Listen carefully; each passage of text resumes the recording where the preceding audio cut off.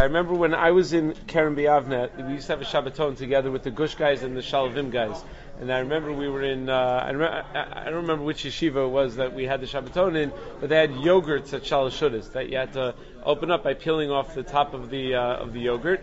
And I remember that the posek in Yeshivat Keren B'Yavne, Rav Rubenstein, held that it was mutter to open those yogurts on Shabbos, but Rav Aaron Lichtenstein held that it was usher to open those yogurts on Shabbos. So all the Gush guys couldn't eat, and the Keren B'Yavne guys were eating. So they came up with the following eitzah. They decided that they would ask us, the Keren B'Yavne guys, to be their Shabbos guy. So they have us do the malacha for them, open up the yogurts for them. So the shaila is, and this obviously is not just a yogurt shaila, this is a shaila that comes up in some very complicated and important cases. If I hold something as asr, and you hold that it's mutter, not that you're wrong, you follow a reliable posek that holds that it's mutter, but I'm convinced that your posek is wrong, and I'm right that it's asr, can I ask you to do it for me? I don't hold of the eruv, not as a chumrah. Not as a chumrah. I don't hold of it because I think it's possible. And you hold of the eruv. Can I have you carry for me on Shabbos? Or let's take even a more extreme kind of example. Let's say I hold that's a patient whose brainstem death has no blood flow to the brainstem, is considered to be alive, and you hold that patient is considered to be dead. Can I ask you to unplug the patient? According to me, that's an act of murder. According to you, it's nothing. You're just burying a dead body. You're getting a dead body ready for burial. So am I allowed to do that? If I hold something's asr and you hold something's mutter, am I allowed to do this? So I first saw a discussion of this. I've been asked this question a lot of times, particularly about the Erev situation in different communities. I first saw a discussion of this in Chuvas Minchas Asher, Siman Yud Aleph, and then I saw to my mind, a more complete discussion of it from Rabbi Gil Student, in an essay that Rabbi Gil Student wrote. And Rabbi Student breaks it down into the following 4 basic categories. He says, let's take non-Hilchos Shabbos related issues first. Let's assume outside of Hilchos Shabbos, am I allowed to ask you to do something that I hold as asr, you hold as mutter? So one svara to say that it should be no good is lifnei iver lo sitin michshal. I'm causing you to do what I believe is an aveira. State and pasuk. Lifnei iver lo sitin michshal. I'm not allowed to give you bad advice, but I'm also not allowed to cause you to do an isser. So is this included in lifnei iver lo sitin michshal? Rav Asher Weiss in his Minchas Asher and Sefer Vayikra has 2 essays in a row about lifnei iver sitin michshal, where he goes through like 9 nafkaminas in the chakira about lifnei iver lo sitin michshal. The chakira of lifnei iver lo sitin michshal is, how do you understand lifnei iver? Is it an isser klali or is it an isser prati? Meaning, when I cause you to eat chazer, did I violate lifnei iver, just the general isser called lifnei iver, or is it that lifnei iver says that it's ki'ilu I participated in your achilus chazer? So maybe this would be an afkamina. If you hold that lifnei iver lo sitin michshal is that I participated in your action, and I hold that action is asr, so then maybe it would be asr for me to ask you to do it, because then it's as if I carried in the eruv. I participated in your carrying in the eruv. But if your lifnei iver is an isser klali, it's just a separate isser called lifnei iver. So when I asked you to carry in the eruv, only if you did an aveira did I violate lifnei iver. But if you never actually did an aveira because you followed a reliable posek and you did what for you is mutter, then maybe I didn't violate lifnei iver. So maybe talui on these on this diyun in lifnei iver lo sitin michshal. This shaila came up in poskim in situation, in discussion about smoking on Yantiv. It used to be that there were poskim that held that you were allowed to smoke on Yantiv, because they were under the impression that smoking is shavel l'kol nefesh, and therefore you're allowed to smoke on Yantiv. There's still poskim today that hold that way, but they're wrong. So, but the poskim that used to hold that way, they had a leg to stand on. They held that it was shavel l'kol nefesh before they knew how dangerous it was. So the Shara Melech paskins that if someone holds that smoking is asur on Yantiv, can he give a cigarette to somebody who holds that it's mutter to smoke on Yantiv? Shara Melech says that he may not do so. You're not allowed to give a cigarette to someone who holds that it's mutter, because lifnei iver is me participating in your action. So if when I cause you to smoke on Yantiv, I aid you in smoking on Yantiv, it's ki'ilu, I'm smoking on Yantiv. Nevertheless, the majority of poskim seem to hold not that way. The Mabit discusses the Mabit in his Chuvas Mabit Chelik Aleph Siman Chaf Aleph in the context of a discussion of Shemitah, that if I hold that produce that was harvested and cultivated by a guy during Shemitah year does have Kedusha Shvius, am I allowed to sell it to you or give it to you, not sell it, but give it to you during Shemitah year if you hold that it doesn't have Kedusha Shvius? If you hold it doesn't have Kedusha Shvius, you're not going to treat it properly with the proper Kedusha. When you have a bottle of wine, let's say, that says Kedusha Shvius, that says that it's Shemitah wine, you have to treat that bottle of wine differently than you would any other. You're not allowed to put out your Havdalah candle with the wine, you're not allowed to spill any of it out. You're not allowed to pour any of it down the drain. You're not allowed to cook with it. You're only allowed to, you have to drink every drop, and it has to be drunk in the normal way. You're not allowed to do anything else with it. Can I trust you to do that if I hold something as Kedusha Shvius and you don't hold that it has Kedusha Shvius? Can I give it to you? So the Mabit brings rayas that yes, I'm allowed to give it to you, as long as you're relying on a reliable shita. His rayas from the Sugi and Yevamos Daf Yudalid, when it says that the Beis Shammai and the Beis Hillel would use each other's kelim, even though they had machlokasim about whether certain kelim were tamei or were tahar. So the Gemara asks, wait a second, how did they use each other's kelim? If I hold the kli as tamei, how can I borrow a kli from you that you think is tar, but I hold as tamei? So the Gemara says, no, they would inform each other. They would tell each other. When the Beis Hillel would lend the kli to the Beis Shammai, they'd say, Beis Shammai, by the way, you don't want this one, because this one you think is tamei. I'm okay with it, but you think it's tamei. This isn't for you. Right? It's like if you don't hold of, you're not makbid on chalav ha-companies, but you have a guest at your house that is, so you'd inform him, don't have that. That's not for you, because it's chalav ha-companies. It's not chalav Yisrael. You shouldn't have it. So the Mabit points out, why didn't the Gemara say that Beis Hillel would stop Beis Shammai from using any kli that Beis Hillel held as tamei? Shouldn't that be their responsibility to stop them? If Beis Shammai held it was tar, Beis Hillel was tamei. Shouldn't they have to stop them from using it?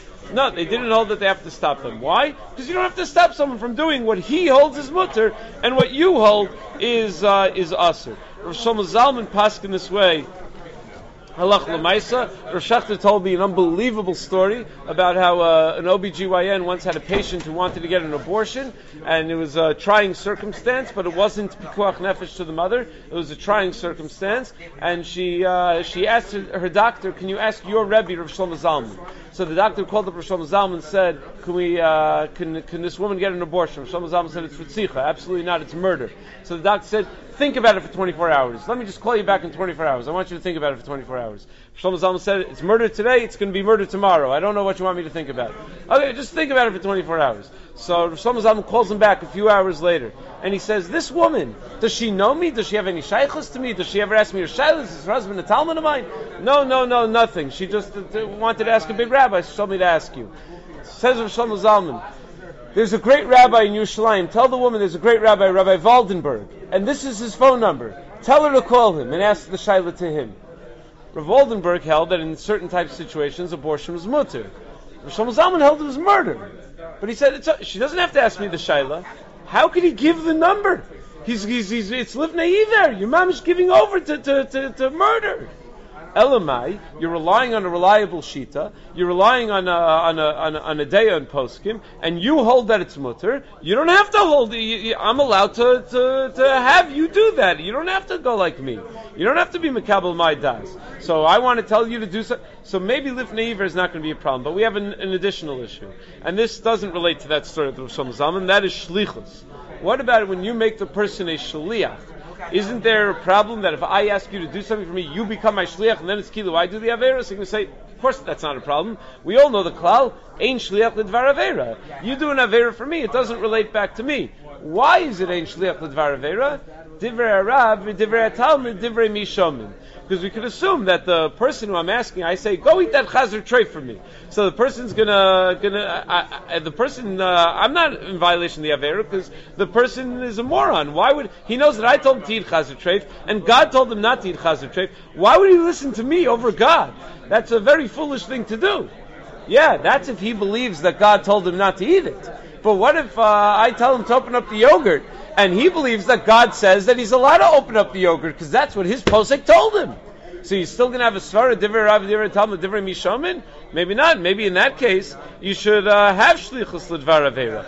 As it turns out, this is probably a machlokas in Maseches B'Metzia Daf Yud Amud Beis, where it discusses the ability of a field to make kinyane geneva. That chatzera shaladam is kona midin shliach, Ein shliach ledvar avera. How can a field be kona kinyani geneva, be kona geneva, a stolen item for you, if there's ein shliach ledvar avera? So there are two opinions in the Gemara. Ravina says that any shliach that himself is not chayiv in the Isser can become a shliach ledvar avera. The field has no chiyuv, it's a field, so it can become a shliach ledvar avera. However, Rav Sama says that any shliach that cannot refuse the request, can't turn it down, can become a shliach ledvar avera, and that's why the field did, because the field can't say no. So according to Ravina, if the other guy has no Isser, then he can become your shliach. But the other guy does have the ability to turn you down, so then you would still say ein shliach ledvar avera. So whether you'd say yesh shliach ledvar avera or ein shliach ledvar avera in this case, may be totally in that machlokas amarayim. It happens to be that the Ramah in Yeridei Siman Kuf Samach paskins like Ravina, but many other achronim, the Shach, Mishal Melech, Machne Ephraim, all passing like Rav Sama. So it seems that at least on a weekday, there's makom lahakel to say that if I hold something zaser, I could ask you to do it. But what about on Shabbos? So on Shabbos, we have a couple of other issues. On Shabbos, we have two other issues. Number one, daber davar. I'm not allowed to speak about malachos on Shabbos, and that may be a din in me. That if I'm asking you to do something that for me is a malacha, it may be a problem. So this is a discussion the Rashba writes in the Tshuva based on yesterday's Daf Yomi. The Gemara says in yesterday's Daf that if you have a Shabbos Kuf Nun Aleph, that if I have peiros that are outside of my Tchum Shabbos, but they're within your Tchum Shabbos, I'm allowed to ask you to watch those peiros for me. Because for you, it's within your Tchum Shabbos. But for me, it's not shy. I wouldn't be allowed to do it. Says the Rashba, based on that, if I was Makabel Shabbos early and you were not Makabel Shabbos, I'm allowed to ask you to do a malacha for me. That it's not a problem with daber davar to ask you to do malacha. Why? Because for you it's not a malacha at all. Maybe according to that we could say the same thing over here. That if for you it's 100% mutter and for me it's aser, so maybe it wouldn't be a problem of daber davar. But we have another issue. And the other issue is that you're not anything that you're not allowed to do. Forget about daber davar speaking about the malacha. Anything I'm not allowed to do, I'm not allowed to make a shliach. I'm not allowed to ask a guy to do for me on Shabbos, right? So I'm not allowed to have a Shabbos guy. So if that's true of a guy, that anything I'm not allowed to do, I'm not allowed to ask a guy to do for me on Shabbos, l'chora, it should be true of a Jew as well. That anything I'm not allowed to do, I shouldn't be allowed to ask a Jew to do for me on Shabbos. But again, we said that we're makel with this issue of if I was Mekabel Shabbos early, so I'm not allowed to be Mechal Shabbos, yet I am allowed to ask another Jew to do for me. But then there's a separate issue in Shabbos called Maisa Shabbos, that you're not allowed to benefit from malacha that was done for you on Shabbos. So is this tali in the person that gets the benefit, whether he defines it as a malacha, or is it tali in the person who does the malacha? So that Rav Asher thinks is tali. Rav Asher in the Tshuva, he starts discussing the Shabbos issues. He thinks that it's tali in the Machlokas Magen Avraham and the Taz and Siman Reish Samach Gimel. We're running out of time already, but it turns out that according to the Magen Avraham there would be no Isser. According to the Taz, it l'chora would be an Isser. So at the end of the day, when it comes to Hilchos Shabbos, it seems that there's more room to be machmir than when it comes to other areas of halacha. Now Rav Asher has a very interesting conclusion. His conclusion is it really depends on the kind of machlokas. If it's a machlokas about like bishalach or bishal b'dover lach when it's lo nitzdan in legamri, where the Sfardim are machmir, Ashkenazim are mekel, and it's centuries old. This issue is centuries old, and everyone is firmly planted in their camps of what's mutter, what's aser, then you're allowed to do it. Then you're allowed to ask somebody who holds it's mutter to do it for you.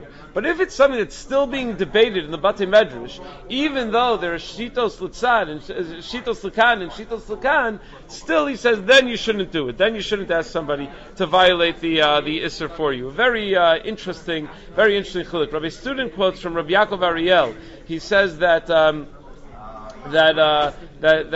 he agrees, he's masking to the sheet of Tzitz Eliezer, says that you're not allowed to ask someone to do something for you that you hold as aser, but if he does it on his own, you are allowed to benefit from it. Meaning you can't ask him to open the yogurt for you, to open the bottle for you, to carry in the area for you, but if he did, it would not be a violation of Maisa Shabbos. So again, there are two reasons why Well, there are two other reasons why one might be machmir, though. One might be machmir because you think that you're correct in la halacha and the other guy is incorrect. That's what we've been talking about until now. What if you think the other guy is really correct la halacha? You're just being machmir as a chumrah, stam accepting it as a chumrah.